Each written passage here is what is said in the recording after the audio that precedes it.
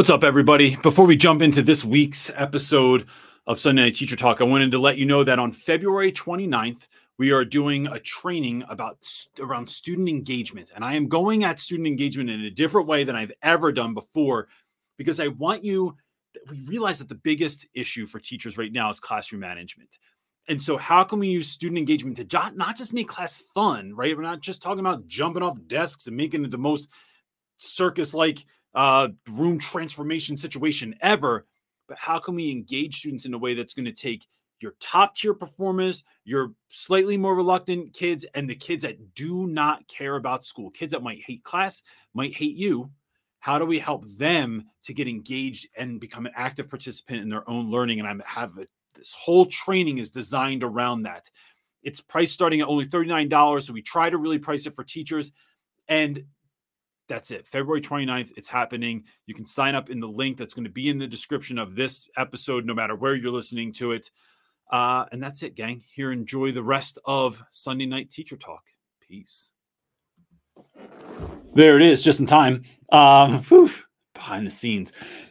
Everybody, first of all, it's Super Bowl Sunday. I'm glad that you could be here. And Super Bowl is not, we live in mountain time now. So I love that the Super Bowl's on at 4:30 today. So I know, it's so much better. It's just too tired. It's so late. It feels like when it starts back in Philly. So and look, Philly didn't make the Super Bowl this year. I don't even know what happened. Yeah, we were doing so well, and then we weren't doing so well. We don't talk about that. But we rep our team winning or losing in life. That's how we roll. So we are thrilled that you could be here. I know there's already questions in the chat.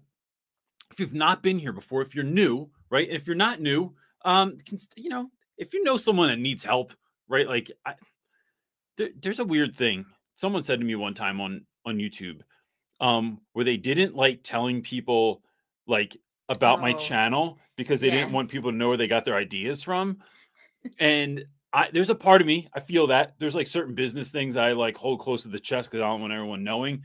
But in the spirit of really helping folks and especially folks that are struggling this year, consider sending it along to someone, letting them know that there's a place for people like them.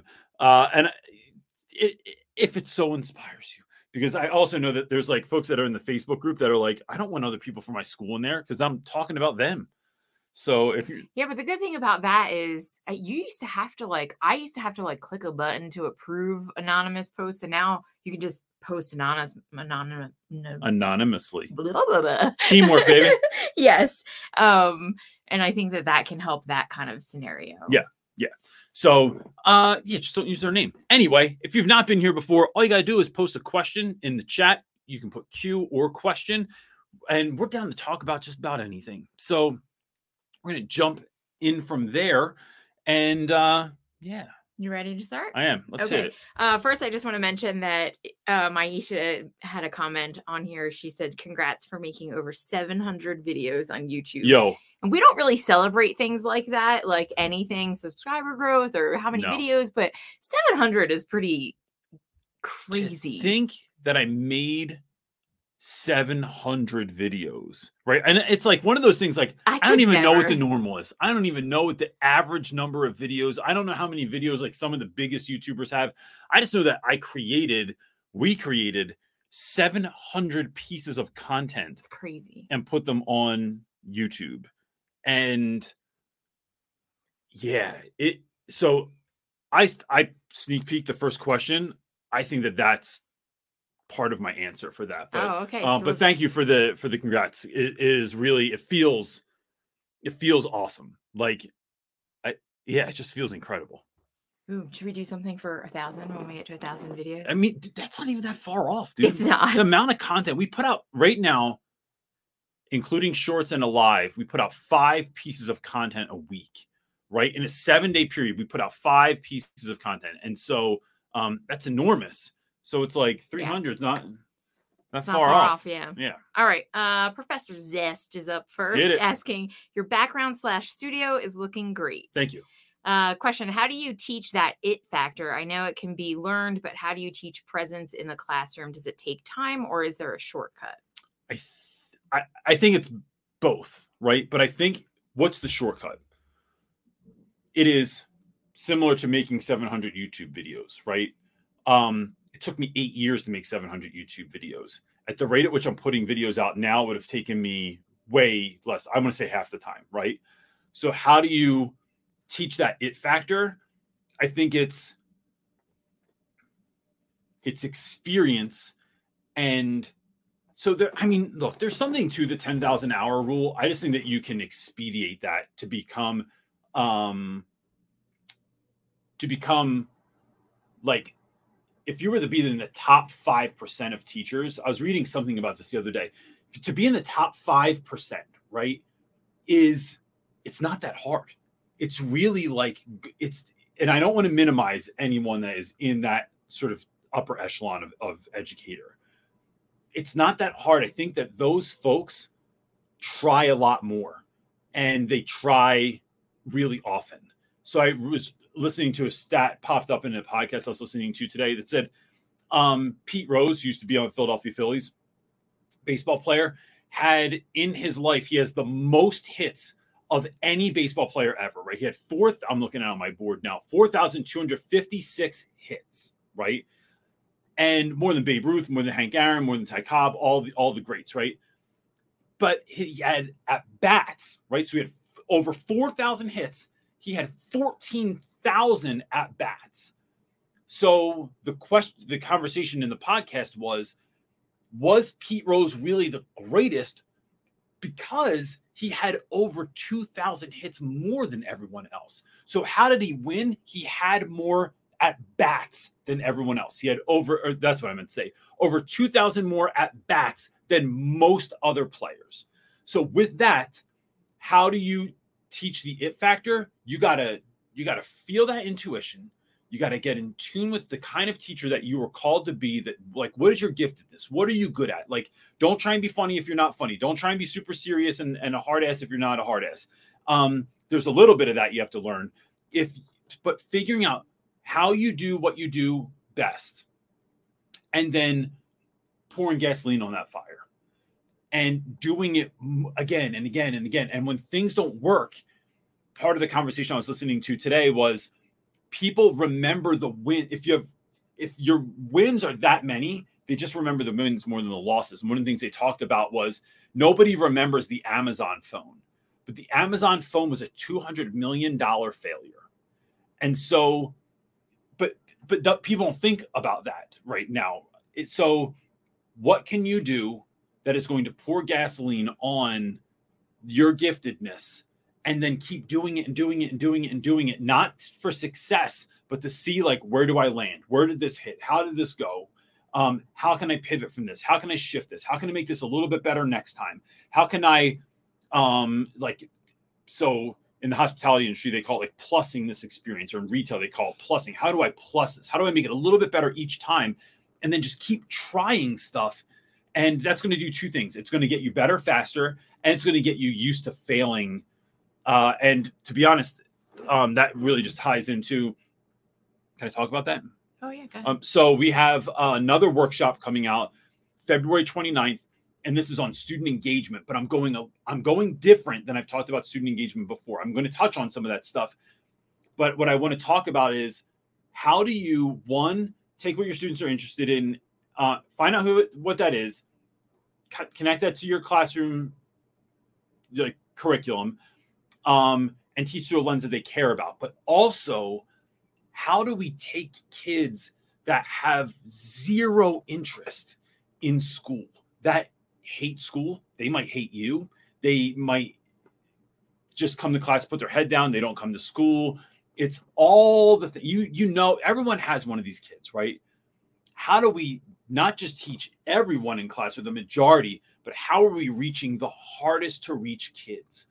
And I have ways I've done that over the years that they work damn near every time, right? Unless a kid, there's a couple of outliers, and that might be because there's some other things at play there that are, so if you're dealing with a student that has been through a significant level of abuse, of molestation, of like some serious poverty, how I teach my class isn't necessarily going to break through in a quick way. There's a lot of other factors that need to be incorporated there, like therapy, getting special guidance, getting the whole team on board. But by and large, what I'm going to teach in this, I am incredibly excited about, because it is going to be like, here's all this stuff. I'm going to cram it in this 45, probably hour, maybe a little bit more long course, and then teach it to people so you can reach all those students. And I'm going to teach you how to fast track that sort of thing too. All right. Taylor's up next. That was a great question, man. Yeah. Taylor's up next asking, going on my first ever field trip to an aquarium this week. Any tips for keeping everything organized and put together? I have 5 chaperones joining. So Taylor, I think it is, I'm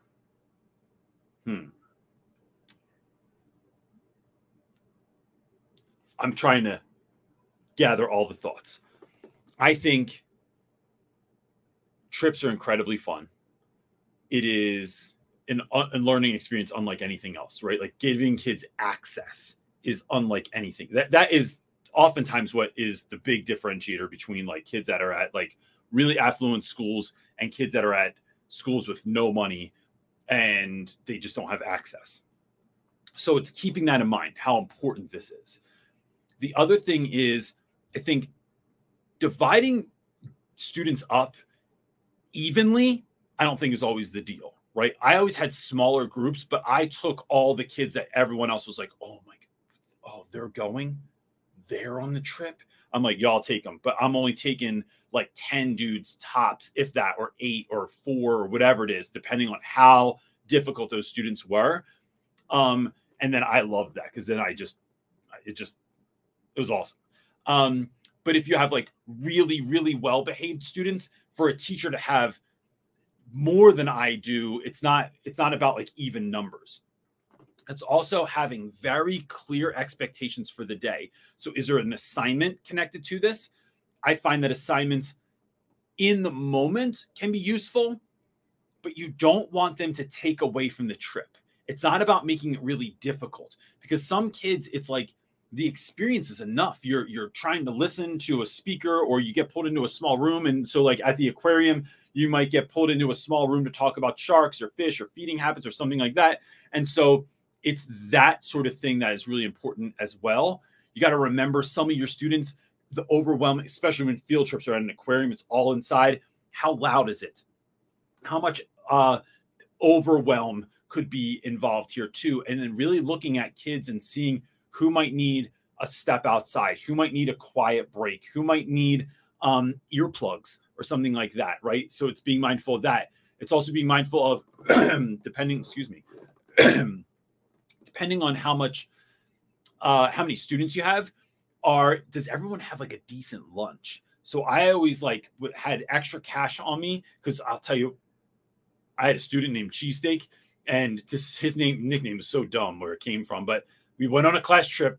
Cheesesteak didn't bring money, didn't bring a lunch. And I ordered a cheesesteak, and then I gave him half of it. And I was just hungry for the rest of the day. And for the rest of the year, I just referred to him. I was like, yo, cheesesteak. And he was like, oh man, he's a grown man now. And I still call him cheesesteak, but it is just coming prepared for that sort of stuff. Do you have a first aid kit?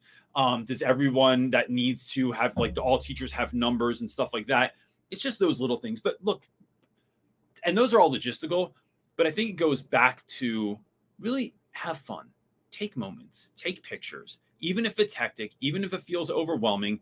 I love sitting with students on the bus. I like sitting in the back with kids and like chop it up and sing songs and carry on and stuff like that. I try and let the kids know that, like, I'm looking forward to this. And did you know this and this and this? I'm giving them tours as we're driving through the city and stuff like that. So just have a great time with it as well, and take a lot of pictures. That you forget to do that in the moment, and you'll always be glad that you have them later. And it's a good thing to send an email to parents and say, hey, here's a bunch of pictures from today's trip, because your kid probably only took selfies of themselves in the bathroom. And then they have that as well. Good work. I feel like not enough people take class trips, and I'm sure there's a lot of different reasons for that, but I think the aquarium one is a hard one. I went on the aquarium trip for was it Marley? Brody? No, for Brody. Oh, you had that kid that kept barking like a dog the whole time? So this is what I was going to say. I think I got all the, like, my kid was the ADHD kid in class, right? And so the teacher, I guess, knew I could handle it, sensed that I could handle it. Because you're wearing a hoodie that says Philly versus all yous. So the teacher, like, put I think I had 2 really good, calm girls, and I had 3 all very hyperactive boys, including my own. And I had 5 in my crew, and I think every other parent had 4. And I was like, holy smokes, my day was just madness. I had a boy that barked like a dog. He wouldn't talk. So, like, I just played into it, and I, like, barked at a dog like a dog back to him, and we just had tons of fun. I matched their energy and ran around, and I was really thankful that the 2 girls, like, stayed with us. Like, they were just good listeners, and while I kind of, like, tried to wrangle 3 crazy boys. But so as a teacher, I would think, like, try and know, if you know a bit about your chaperones, like, maybe who can handle what kids, or, like, trying to match some kids to, like, parent chaperones if you know anything about the parents. Because, man, the aquarium can be tough because it's so dark too. So you feel like you're, like, losing kids all the time. I needed a nap when I came home from that one. But that kind of matches what John Lopez said in the comments, that you are so exhausted because you're just, like, trying not to lose people the whole time. You were on. And I felt like that too, even just as a parent chaperone. I was like, it was madness. But it was going so and fun. knowing that makes it so much more fun. And it makes you more confident that you could do this again. Because I took more class trips than anybody, like, in the history of my school. And I think I got so good at it because it was just like, you just do it a lot. Right? I hate that they rotated, like, parent chaperones. I'm like, no, but I want to go to all of them because I could. But they had to give other parents. I like when I would just show up. So I'm like, you guys are on a class trip? I'm taking a half day. I'll be there. Okay. Ruth Akers is up next, and she says, when is the next classroom management class? That's a great question. I hate to miss out on your wisdom. So, Ruth, do you want to speak to that? No, go ahead. So, Ruth, all of the workshops we're doing through the end of the year are all based in classroom management, because we see that as the biggest need. When we asked the Facebook group what was their biggest need, it was like, by and large, was classroom management. There are other things in there.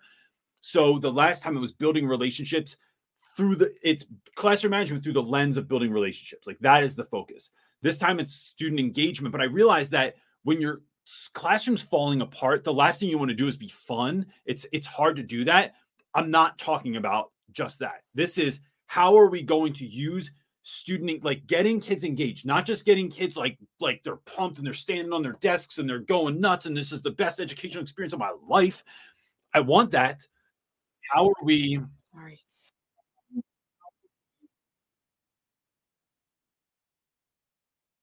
And that's going to help us with classroom management. And then the next one is systems, policies, and procedures, because I'll tell you what, it's late in the year when we're going to have that one in March. It's late in the year, but it's still like, I'm either thinking this how what I did at this time of the year, around spring break, either nailing some things down better now so I can survive the rest of my school year, or how do I start practicing for next year? Right. And so, because we all know that education is like Sisyphus's rock. You're rolling that rock to the top of the hill and then it rolls back down every year. You got to start from scratch. So, and then there's another one at the end of it. And to be fair, East Coast schools go all the way to mid-June, so they have a decent amount of time left. Our kids went to like June the 20th. That's a new word. Invented here first on Sunday Night Teacher Talk. And just to let everybody know, we rebuilt the sales page, so you can sign up for any workshop that we're having individually, or you can sign up for all 4 of them, and you'll get whatever we've already completed. You'll get all the playback for all of that stuff. Yes. So you can sign up. There's a link somewhere in the comments if you're interested. Cool. What do you got, bud? All right. Piano Boy is up next. My man. Asking, similar to your cereal parties, I do Dr. Pepper parties, celebrating Lincoln's 215th birthday tomorrow. Besides the end of year besides end of year honors, spray painting items, gold and such, what other things? You can tell that's an OG right there. Yeah, right. What other things and events can be celebrated besides birthdays? So I think I talked about this in a recent video, but it's really, for some kids, it's celebrating a lot. So when I first started teaching, my son Brody told me this was so lame the other day. When my first year teaching, I bought dollar store birthday cards and gave a happy birthday pencil to every kid. And my son told me that was so lame. But when I explained to him that like many of my students, and I never know who it's going to be, were really like just stopped in their tracks because they are 14. No one is saying happy birthday to them. Some of them don't want anyone to know it's their birthday. None of the other teachers are acknowledging their birthday. And sometimes at home, they're not acknowledging their birthday. So just by virtue of giving them a card and a pencil with a nice note written in it, it was an acknowledgement. It was I see you. You matter. Happy birthday to you. And so over the years, that has changed to mini cereal parties. So maybe it's your birthday and you get like one of those little boxes of cereal that they have like at the diner, or you can get them like in an 8-pack or something like that at the food store with a special bowl and a special spoon and a candle or a happy birthday sign or a happy birthday hat. Just something silly that's a little bit over the top that kids might like. Sometimes it was a tiny gift, right? And I'm talking like dollar store at best, but it's all in how you wrap it. You can make a dollar store thing look pretty jamming if you wrap it. I had a kid one year that really loved cheesecake, and we started calling him Cheesecake for some reason. I don't even remember why, but for his birthday, we bought him a cheesecake, and we got like a cheesecake sampler for the rest of the class. And that was a little bit more money, but that class needed that kind of like extra bit of love and attention and they ended up being a phenomenal class, like one of our favorites of the year, but they needed that. And that helped sort of restructure that. Other times, man, it's walking around with things like confetti and sprinkling on kids' papers. I used to do it in their hair. I did once do glitter. That's a horrible idea, especially if your students have very curly hair. It gets stuck in there. So I had kids with like braids. And this is me, you don't know. When you don't know, you don't know. And turns out glitter in your head, bad idea. Don't do that one. But confetti is large enough that it's not a big deal. I would get confetti poppers and stuff like that and celebrate kids with sometimes silly string. That's another one you got to be careful with. It stains the walls and stuff like that, but it's with the right kid. These are things that all right student, right situation. I'm not going to just do it to anyone. I know that it's going to work and it's a no fail situation.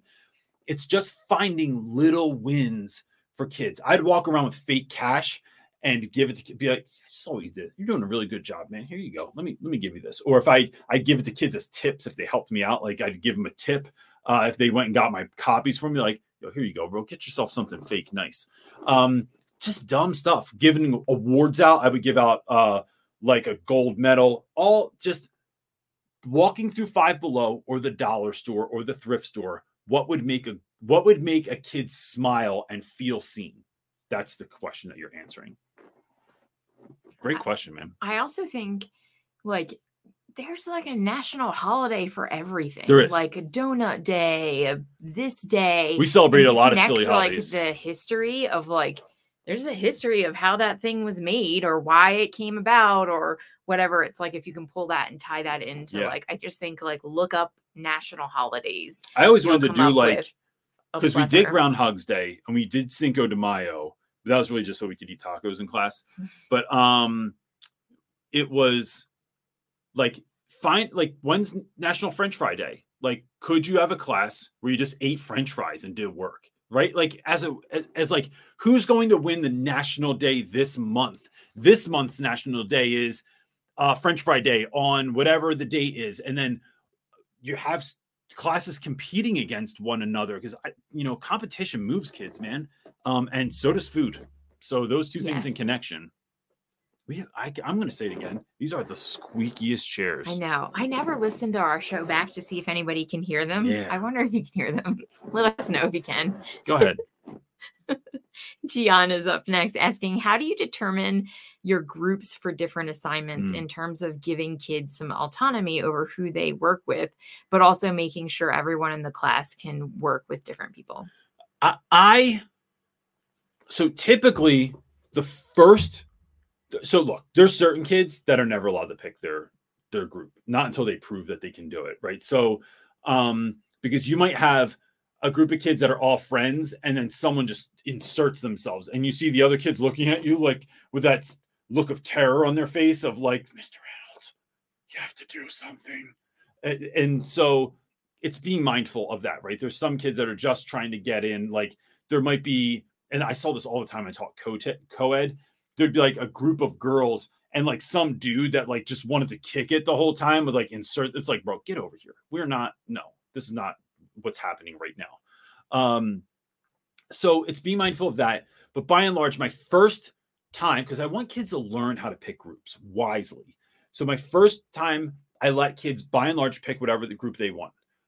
Then they're going to learn real quick whether or not like, oh gosh, I like my friends, but my friends aren't good for doing work, or these kids are like, there's too many type A's in here, or too many like alphas or decision makers or creatives, or there's too many of everything of like one thing. And so they don't end up making decisions and it just falls to the wayside. So it's then the second time we do groups, because we do a lot of group work, it's talking to them about what can we learn from the first time. I want you to think about who was in your group, and it is just because someone caught your eye, just because someone was like, no, we're going to be in a group together. No, that doesn't equal we're being in a group together. So being thoughtful. If your friends all have 50s in class, probably not, they might be the most fun group, but it's going to be the most failing group also. So being thoughtful of that. And then as I see some students really need me to move them around. So you might have a kid, there's always that kid that like doesn't want to pick a group, feels like an outcast or not sure what they're going to do. I will talk to a group ahead of time. You'll listen. So I'd always do this with like, I had a couple students like Ham, and Ham I could put anybody with. I'd be like, listen, no one's going to pick this dude. He's really struggling to make friends. He's not sure who he is and all these things. Can he be with you? Got you, Reynolds. No problem. Now Ham feels empowered. He's looking out for somebody else. This kid gets to belong, doesn't feel like he's a burden in the group. And so you start orchestrating it too. The other thing is, beginning of the year, I just don't know everyone that well. After a few times, I start seeing like, listen, Tyler, I know you're trying to be in that group right now, but let's talk. You know you're going to do better with them. Like, why don't you just go over these guys? Here's why I can see that. Here's how your strengths are going to be played in this. And we have another project coming up that's like this. I think this group would work really well for, but you know, like darn well, like your mom's going to be calling up here. You're going to need extra time and extra credit and all that stuff. And then I let Tyler make that decision, the informed decision. And I always, if they're going to switch groups, I let them blame it on me. You're 14. You don't have to tell all your homies that like, nah, I'm going over here because it's a better choice. It's like, just be like, no, Reynolds wants me to go over here. He talked to me about something. He wants me to handle something over here. I'm fine with that. Like, blame it on me. But that's a little bit of how I help kids. Like, I make decisions for them. I help them make informed decisions, and I let them make their own mistakes as well. All right. Linda is up next. Awesome. Asking, I'm a traveling teacher. I do not have my own classroom. I have a cart, but the lack of a permanent classroom and desk space is starting to get to me. I'm homeless and it's unsettling. Advice. So I think every room, Linda, has got to have some room for you. So are there things you use in every class or that you use in a certain class every day that you can keep in there? When I was a kid, I feel like someone might know this book. I don't know if it's a book or a story. I remember reading this book when I was a kid in school where this family lived, I think they lived in New York City. They had a lot of children. And so this one child wanted a space of their own, but clearly couldn't have their own bedroom. They shared it with like 4 people. So they were given a corner. And the kid went out and got like a milk crate and put it in the corner, and then like drew a picture and put it up on the wall, then got himself a goldfish and put it on the crate and like hooked up this little corner that he had. And I don't know why that was so deeply impactful to me as a little kid. Even as a grown-up, I still think back to that because I only have, I mean, the studio that we're in now is an extra bedroom that we had. We could have done a lot of other things with it, but it is packed filled with stuff and shooting locations and stuff that we're still building out and all kinds of things, right? And it is, so is there a corner you could have? Is there a box you could put in there, like a big toolbox or a treasure chest, or that, like, when you opened it up, it had things on top of the lid that like were like folders and pockets and supplies, and inside there were boxes with all of your different things in them. I mean, I'd hook it up so that like some motion lights went on, so that when you pop that thing open, like bam, some lights came on and stuff, or music started, or bubbles came out of it. It is there a shelf? Is there a cabinet? Is there something? Is there a spot you could have? And then asking the school to purchase something. I love thrift stores and antique stores and junk shops, but you could also go to Amazon, has really cheap storage options. IKEA has, especially if you have one near you. I know if you don't live near an IKEA, their shipping is ridiculous. Harbor Freight has really good storage options. Could you bring in a lockable toolbox with all different kinds of drawers that you could have all of your things in? And then it's giving you a little spot. And the good thing about those is if you get switched to another classroom next year, you just throw that thing on a dolly, you take your treasure with you and your treasure box with you and go to the next room. And that is a little bit better, I feel like. Even if you could have like if you had one on each floor or one in each wing of the school, however it's laid out. But if someone ever shared space in my classroom, I always made sure that they had some spot to keep their stuff in my room, so they didn't have to feel like they were bringing everything all the time too. I think that's crazy that you have no designated area to like. It happens a lot. I've like, I get like you can't get your own room and you have to like travel to different rooms, but that they don't carve out some sort of space, like in a room, in an office, in somewhere to say like, this is Mrs. So-and-so's space. So maybe in an office, but here's the thing. You're leaving class, you're collecting work, students are leaving. So you're the last one out the door with your cart, right? So you're carting it to the next class. Then you get there, then you have to get started. If you have a treasure box, so what I would do is have one of my top tier homies go in the box. They'd have a key. They'd be able to start handing things out. They'd be able to start getting people situated before I even got there. Oh, like one of your students. Yeah, like if like a Joe or a Kyle or a Cheesecake or something like that, where they are like helping me do some of that stuff, because otherwise you're on your cart, you get there late, kids are coming out of the other class, you're getting into that class, you're trying to set up. So there's no shaking hands at the door. There's no saying hello to everyone. It's really problematic. So having a spot is crucial. I mean, in old videos I showed, I forget what this video was called, but like I showed when I had a closet. My classroom was so small I couldn't even fit like regular bookshelves in there or a teacher desk. I remember coming into there because I thought like, I remember you coming home and saying like, it's so small I can't fit a desk in there anywhere. And I was like, yeah, that's not your specialty. Like, let me come in and like see. There's got to be somewhere that you can put a desk in there. There really wasn't. No. It was so tiny to take up a corner of the room. Like, took up a pretty large portion of it. But there was this weird closet in there. I unloaded everything that was in there secretly when no one was at school, put it in the basement of the school, and then just outfitted it as an office, like I was Ryan from The Office. It was hilarious. It was awesome. Good luck finding it in 700 videos, though, at this point. 702. I think today's is 702. Awesome. Not that I'm counting her in. John is up next asking, what's your view? You mean Johnny Fox? What's your view on balancing planning for the future versus living in the present moment? Do you feel like you spend the majority of your time or of the time focused on one or the other? What's your take? I do both. I don't let what I already have planned take over what's happening right now, though. So in school, it's having a loose feel of like, all right, here's the books that we're going to read. Here's the comprehension questions aren't going to change. The vocab's not going to change. The literary terms aren't going to change. That kind of stuff I can have, like how long a unit is going to take. So typically a unit is 5 weeks, sometimes 6 in my class. Then there's a week of review, and then there's an assessment after that, right? So it's probably 7 weeks in total tops.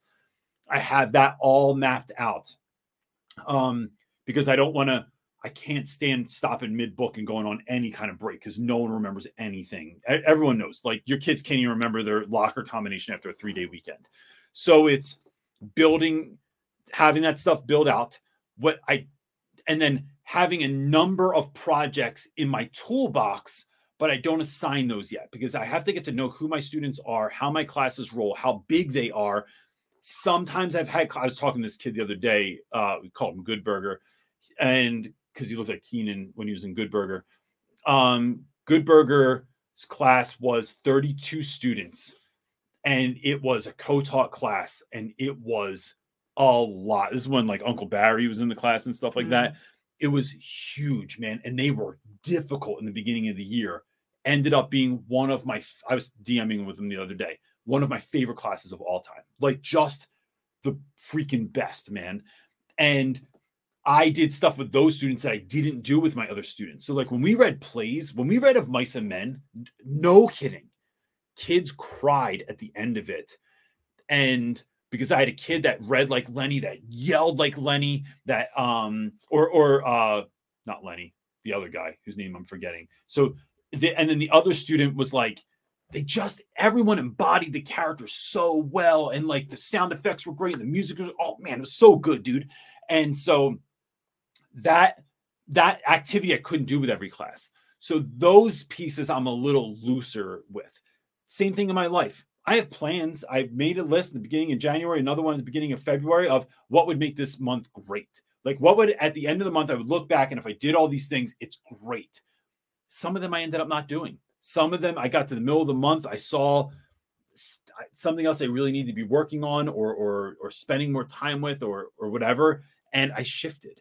And so it's really having goals, but I am not locked into my goals ever, because you don't know what life's going to bring. You don't know what student's going to show up. You don't know what moment in the world is going to happen. Then I'm going to have to pivot for the day, and we're going to have to talk about this, and we're going to have to address this in class, or this connects so well to what we're doing. So we were going to do this, but because this popped off at the Oscars, or this happened on the MTV Music Awards, or the Super Bowl, this commercial. Oh man, I'll watch the commercials and immediately be thinking like, how am I using this in class? Because this is what kids are talking about tomorrow. So it's those kinds of things of having the discipline and having things clear, but then not being afraid to pivot and be like water, like Bruce Lee said.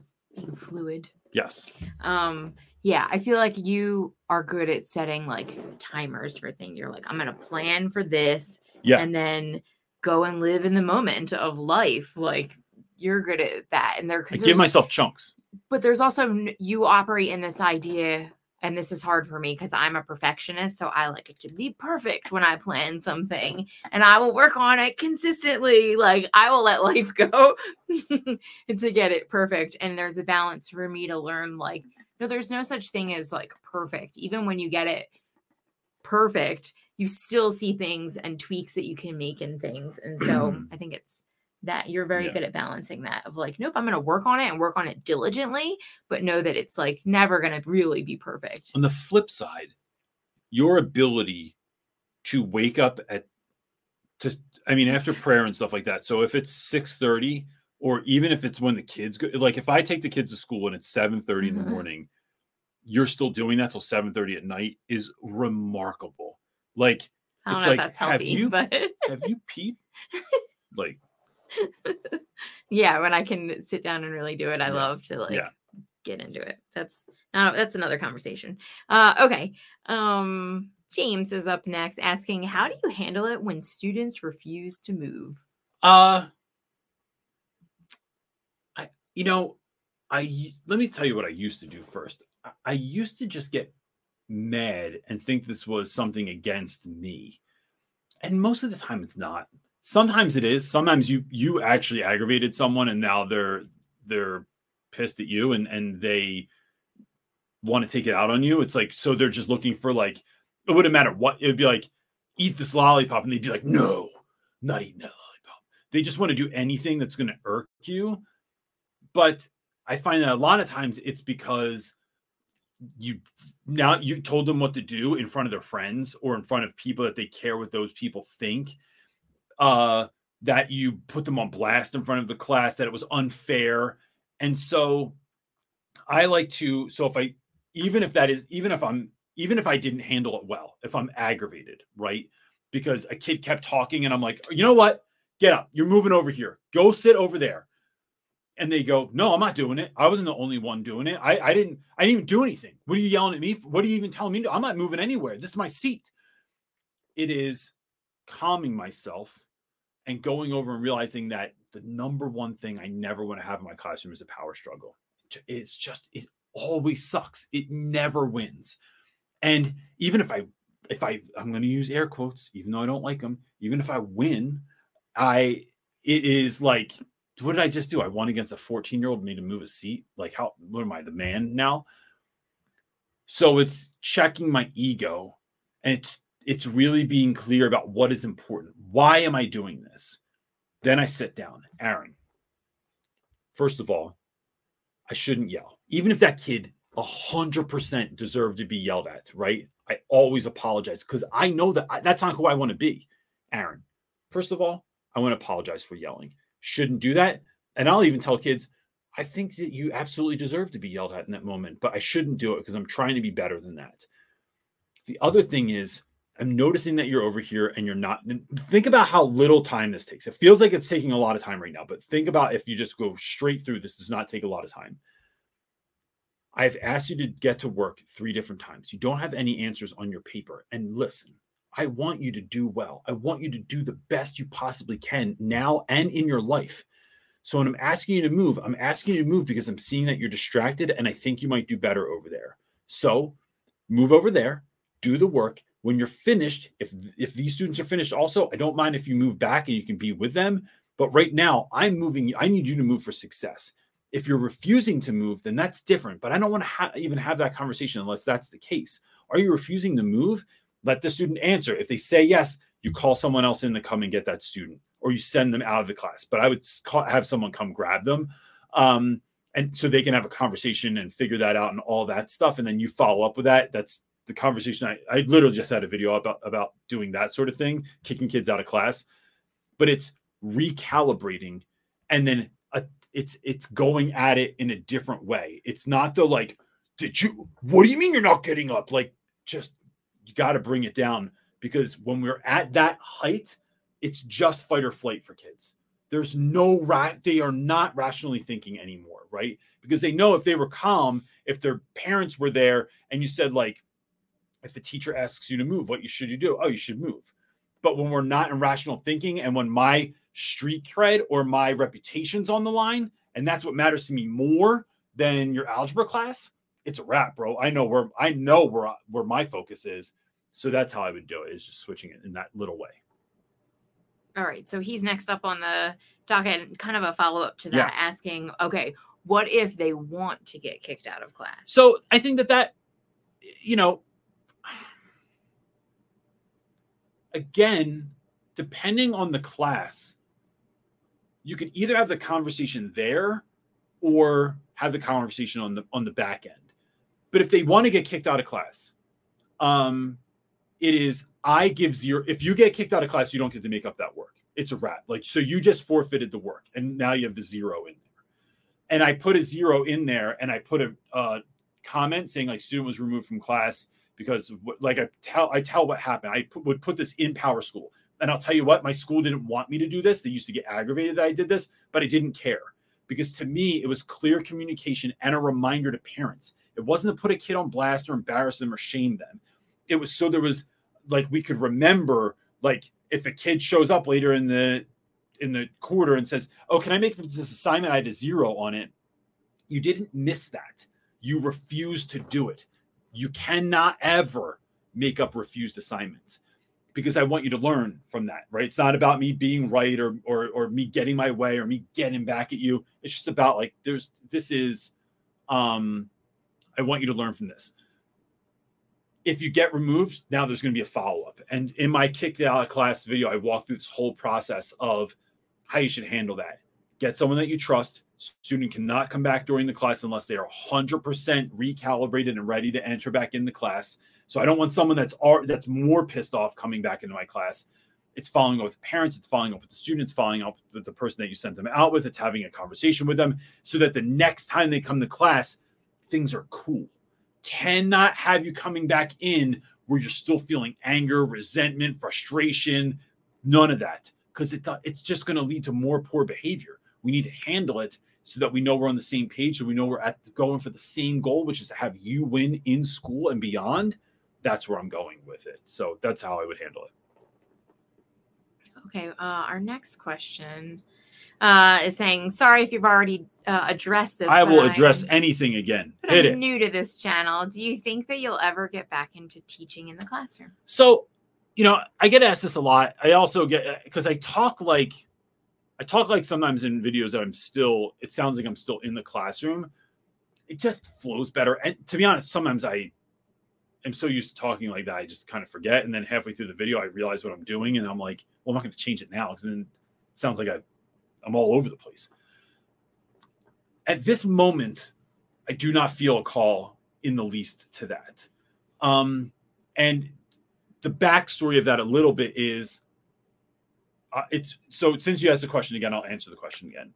I didn't leave school because it got too bad. I left my school because it got too bad. My school was doing illegal stuff, out-of-pocket stuff, things I don't talk about on the internet. But if you met me for a coffee or a beer one day, I would tell you.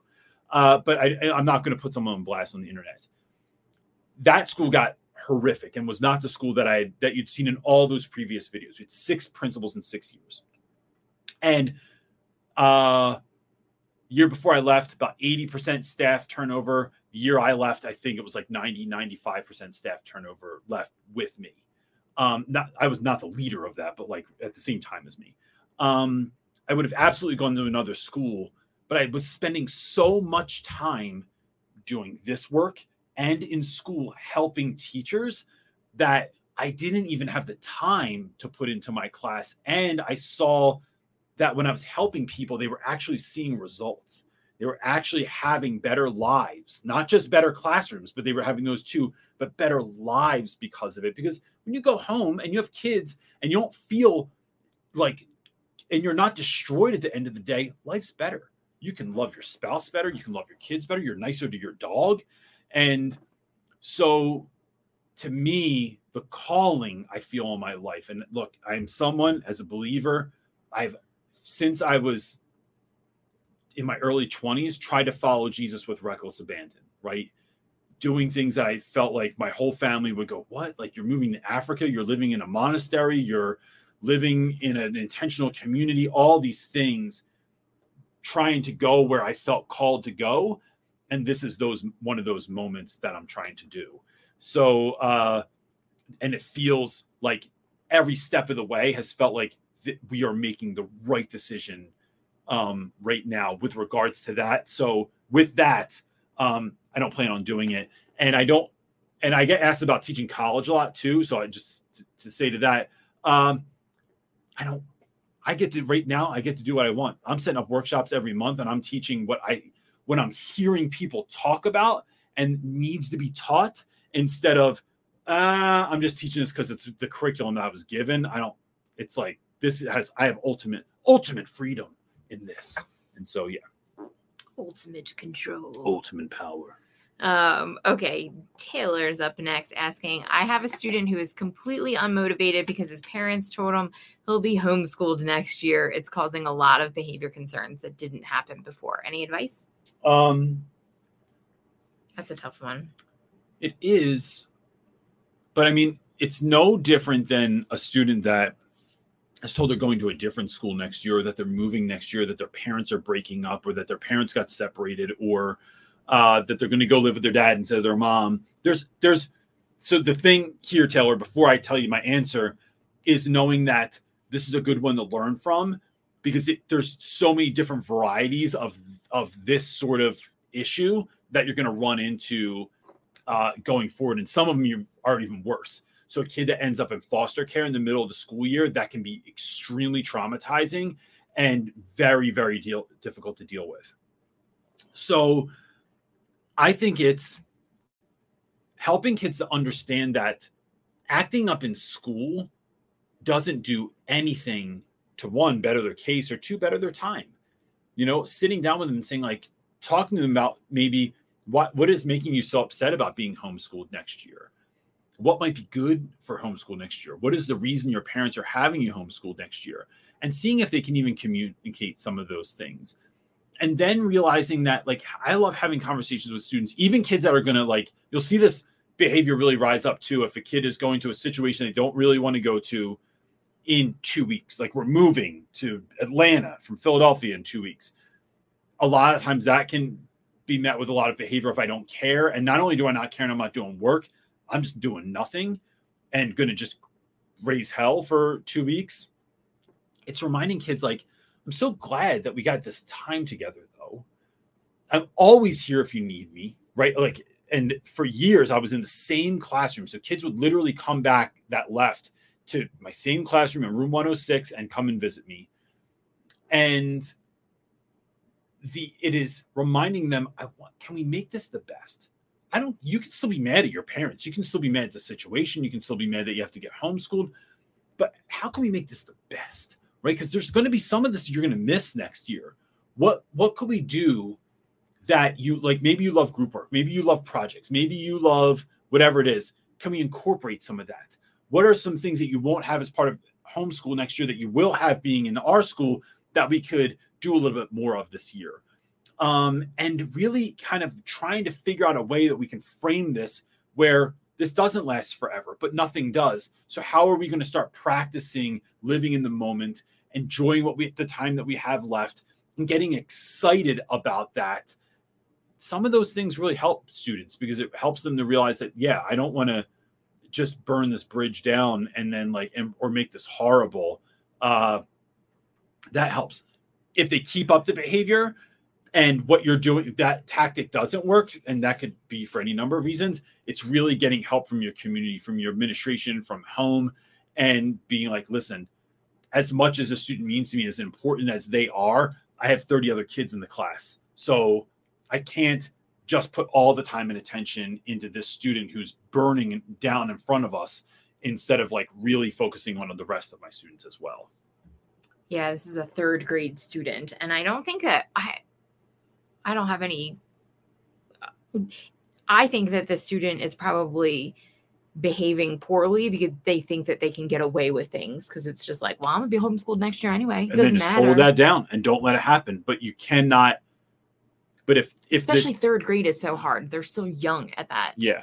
I think parent wise, like I always think like, I don't know, I'm a logical thinker, and I think like, well, it doesn't matter where you're gonna go or what's going to happen. This is the type of behavior that you should have in every scenario and situation. So I think it's meeting them in that. It's like, nope, whether you're home or you're in school, like there's certain just human guidelines and behavior that we're expected to have and should have. And so I would try and like talk and reason on that level. I think that comes after helping kids process their feelings. So why are you acting out like this? You're acting out like this because you're feeling some type of way. What's that way you're starting to feel? Can we help you with that at all? And I'm not a therapist or anything, but it's like, can we help you process your feelings and let you know that you're cared for and that we are sorry that you're leaving. But also you're not going to ruin it for everyone else either. Yeah. So you can think that that's what's going to happen, but I'm going to tell you right now, I'm going to shut it down. Yeah. Absolutely. And then working with your team to help that child. All right, next question. How to respond to students who hate English and always put their heads down. So this is honestly, oh, look, we're 2 places. No, we don't need that. Special effects now, girl. That camera, sorry. That's how you do it. You didn't know where it was coming from. It just popped up in double vision. So, Damon, I think there's a lot you could do here, and we actually have I'm going to talk about this for sure, but and I'm going to give you one of my something that really hit me lately when I was thinking about this. We have a workshop coming up that is classroom management through the lens of student engagement. So it's really like trying to help kids, all students, and then I'm going to focus for a chunk on kids that like, so it's like creating engagement through captivating lessons, but captivating isn't just room transformations. It's not just super fun all the time. Captivating for some students is kids that don't care. How do I get you to care? And so we have that workshop's coming up. The link is in the description somewhere. And it's only $39 to like, it's the bargain basement price for that one. So my idea is, in short form, parts of this is, can you teach through a lens that kids care about?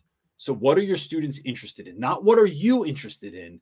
And another mistake teachers make is they'll hear a student say something and they go, oh, I like that too. I'm going to teach through that. And that doesn't always work. It is, what are your students interested in? Becoming a student of your students, like, so learning more about what they are interested in, and then moving forward. The other thing is, and I'm going to talk about this a little bit more in depth in the workshop, it's having a why for everything you do, right? So sometimes it's the carrot on the stick in front of the student, right? Helping them build a vision for what they want in the future. We talked about this in the last workshop. We're like helping them have the clear roadmap from, this is what I want to do. Here's where I am. How is what I'm doing in English class going to get me there? And it's knowing a why for everything. Why do we have to memorize Shakespeare? Why do we have to read this book? Why do I have to read by myself? Why do I have to read as part of a group? Why are we reading all together? Why are we reading this as a play? Why do I have to answer these questions? Why do I have to learn how to annotate? Why do I have to learn how to speak? Why do I have to write? Why do I have to use capital letters? Why do I have to use punctuation? No, you have to know the why for all the things, but even that's not enough, because what turns out is that some of us are motivated by the future, by the promise, by the goal, by you see it and you're going for it. Other people are motivated by what's behind them. So the question you ask students is sometimes, what do you want? The question you ask other students sometimes is, what do you no longer want? I don't want poverty. I don't want my mom to have to work 3 jobs. I don't want to live in a dangerous neighborhood. I don't want to live a life where I'm beholden to my parents and everything that they want from me. And so it is, what kind of life do kids want to build because they don't like what's behind them?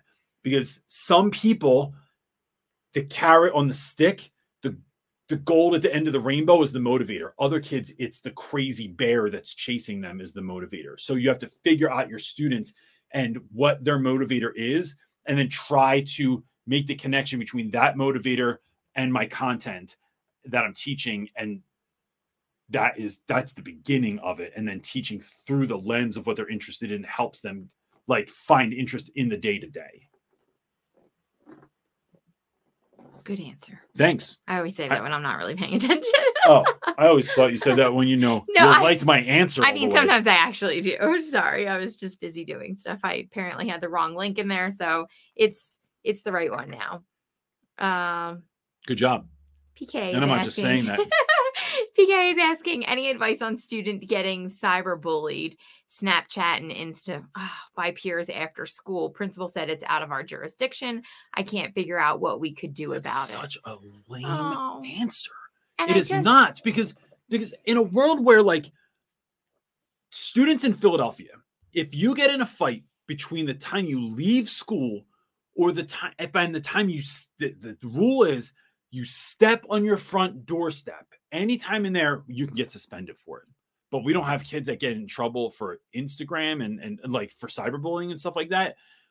To me, then it's, let's take matters in our own hands. Let's figure out a way that we can help support this kid that is getting bullied, right? How are we going to love on them so much that they're still going through it? But you all know, like, that when you're going through something and you feel like you're alone, it's worse than when you know people have your back. And so that to me is, I had someone I worked with, something crazy came out about them on the internet and they were crushed. I thought I'd never see them again, right? And when they showed up to school, it was wild, but their friends let them know that we will, if we hear kids talking about it, shut it down. If you are feeling overwhelmed, step out of class. If I'm going out for coffee, I'm bringing an extra one back and a donut. We're going to just love on you so hard that you're going to feel like there's this cocoon of comfort and of care and of awesome around you, that things are going to come in, but you're not in it alone. And then it's addressing students that are doing those sorts of things, and not just with like threats. It's, can we talk about why this is so out of pocket? So I had a student years ago, man, and I guess I could talk about this because it's not like it's no one I have now, and they're all grown-ups now. A student, someone took a picture of them in the bathroom, right? Like a little exposing situation, right? And airdropped it to everybody in the school. And what those kids didn't know that took that picture was that someone really important to that student had died the day before. So the kid was kind of like going to the bathroom, this is the story, and was kind of like in a daze. So the kids thought it was funny, so they took a picture of him. And what they didn't know was that like this prominent figure in their life had died the night before. The kid felt safer, felt better coming to school than staying home. And so, because sitting at home is just sitting in all your own hurt. So showing up to school where they're loved, and then you took that moment and you didn't know, but you ruined it for them. You made their whole life so much harder, because once it's on the internet, it's never gone. And it was sitting down with those students, or at least a group of students I knew. I don't know exactly who did it, but I know y'all might have been involved, and walking them through that, teaching them empathy, not just threatening them. I mean, there's a little bit maybe threatening in there too, but like, it was, do you realize what you're doing? When you could have seen that kid, snapped them out of it and been like, are you good? Do you need something? Why come here, come eat lunch with us today? Why? You could have felt that same amount of like, of attention, of power, right? That you took that power, you had the power, and now you ruined someone's day. Don't you know that same power you can feel good about, because you can love someone, you can care for someone, you can take someone out of that moment and let them know that, bro, we know you're going through something. We got you. Come eat lunch with us. Come over to my house after school. Let me walk home with you. Let me ride the bus with you. Whatever it is walking through those moments with those students as well, so that we are working on both sides of the problem so that this doesn't happen again. And then we're building a culture of care in our school. That's, I think, how you roll. That is so unfortunate that some schools just don't, they just go, oh, it's not my issue, and leave it like that. Cause it's like, haven't we learned enough now that like when you do that, even though technically it's not your issue and it's not on school time, you just leave it and it gets undealt with, and they're not telling their parents, but it festers. No. It's like, then we have mental health issues that potentially develop, or school shootings that like happen. It's like, it develops just because you ignore it. Oh, what is the quote that we heard Myron say that we loved, like ignoring a problem? What's entropy? Oh, the law of entropy. Anything left to itself, anything left basically like undealt with, it just gets worse and worse over time. And here's the problem. It's harder to you all know that like, if you work out all the time, it's slow losing weight, it's slow building muscle. You get off the wagon for a couple of weeks and go full Oreo mode, you gain weight faster and lose muscle fast. So as soon as you ignore a problem, success is hard, but falling out of success is super quick, right? So and to be honest, that's one of those moments where if that was my school, I'd find other teachers and I'd push back against administration and be like, we have to do, maybe we can't suspend a kid for this, but that's not what it's about. How are we focusing on building a culture where our students don't do this? How are we building a brotherhood, a sisterhood, a family type feel? So teaching at an all boys school, it was incredibly important to us that at least by 10th grade, there was such a strong feeling of brotherhood that surpassed 12th grade. It was like kids still felt, if you found out that someone went to my school, and even if you didn't know them, that was someone you looked out for. these were like homies for life. So it's building that culture is important. So Dress to Read said, that doesn't sound right. Our district has a Speak Up app where kids can report situations just like this. And our district takes these things so seriously, which congratulations to your school for doing that. But maybe you can even bring a solution to your school. Like you're always saying, like bring a solution. Bringing a problem doesn't really get you anything all the time. But like if you could get that app for your school and have your school start to use it so the kids have a way to report those things, so it's holding people accountable and you can do it through that means, maybe that can help too. Or kind of like doing a little bit of digging online to see what other kind of things that are out there that schools can use to support that. That is, I just feel that's the dark side of those are things that these are that's why my kid doesn't have Snapchat, to be honest. That one's terrible. But it is these are moments that crush kids for the rest of their lives. Oh, this is stuff when you're a grown-up, you're talking to your therapist about, you know, when I was 12. It's serious. So yeah. But with that, real quick before can I say something, or you have another question? Or I mean, there's tons of other questions, but we're out of hours. So one, we're doing a workshop. It's February 29th. You can find the link in the description below, or if you're going to drop it in there right quick, then you can do it. Pinned. Go ahead and sign up for that. If you do not have money to afford this, I've been there, right? We try to price it as low as we could. It's $39. If you cannot afford it, just email us and I will give it to you for free. I do not want your success this year to be tied to like, you just don't have it right now, right? I've been there. I know what it's like. So that's one thing. But if you can make it, please make it. If you know someone that needs it, gift it to them. Let them know about it. Let them bring them along, right? Because we're trying to help as many teachers as we can so we can help as many students as we can have great classrooms and live great lives. The other thing is, y'all, the Super Bowl's on tonight. Even if you don't like football, it is what most of your students are doing this evening. Be mindful of that. Watch the commercials. See if there's a way you can tie it into your class tomorrow. Vote on your favorite commercial. Do something with it tomorrow because it's taking these moments in society sometimes that are so huge, and instead of going against the flow of interest tomorrow, go with the flow of interest, and you will win for it. Even when I didn't like football, I still talked about it the next day. Watch 15 minutes.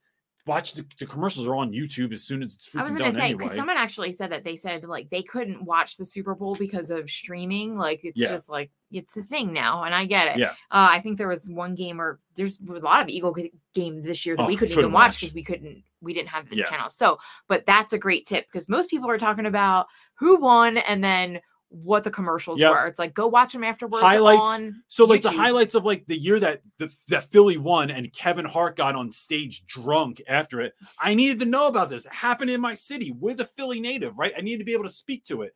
So it's like, look up the highlights on YouTube, watch the commercials real quick. You're golden. And it's just, if that suits you, right? And that's it. Anything else? Nope. Please like this. Please subscribe. Please send it to someone else. Do all the YouTube stuff. It helps it get to more people. And that's it, gang. I hope that you have like the best week ever. And anything else? Nope. Have a good week. Oh, man, I'm not so smooth today. Well, it's also doesn't help that you reach-overing to it. I did. I guys would do this weird arm thing. That's it, gang. We'll see you next week. Peace.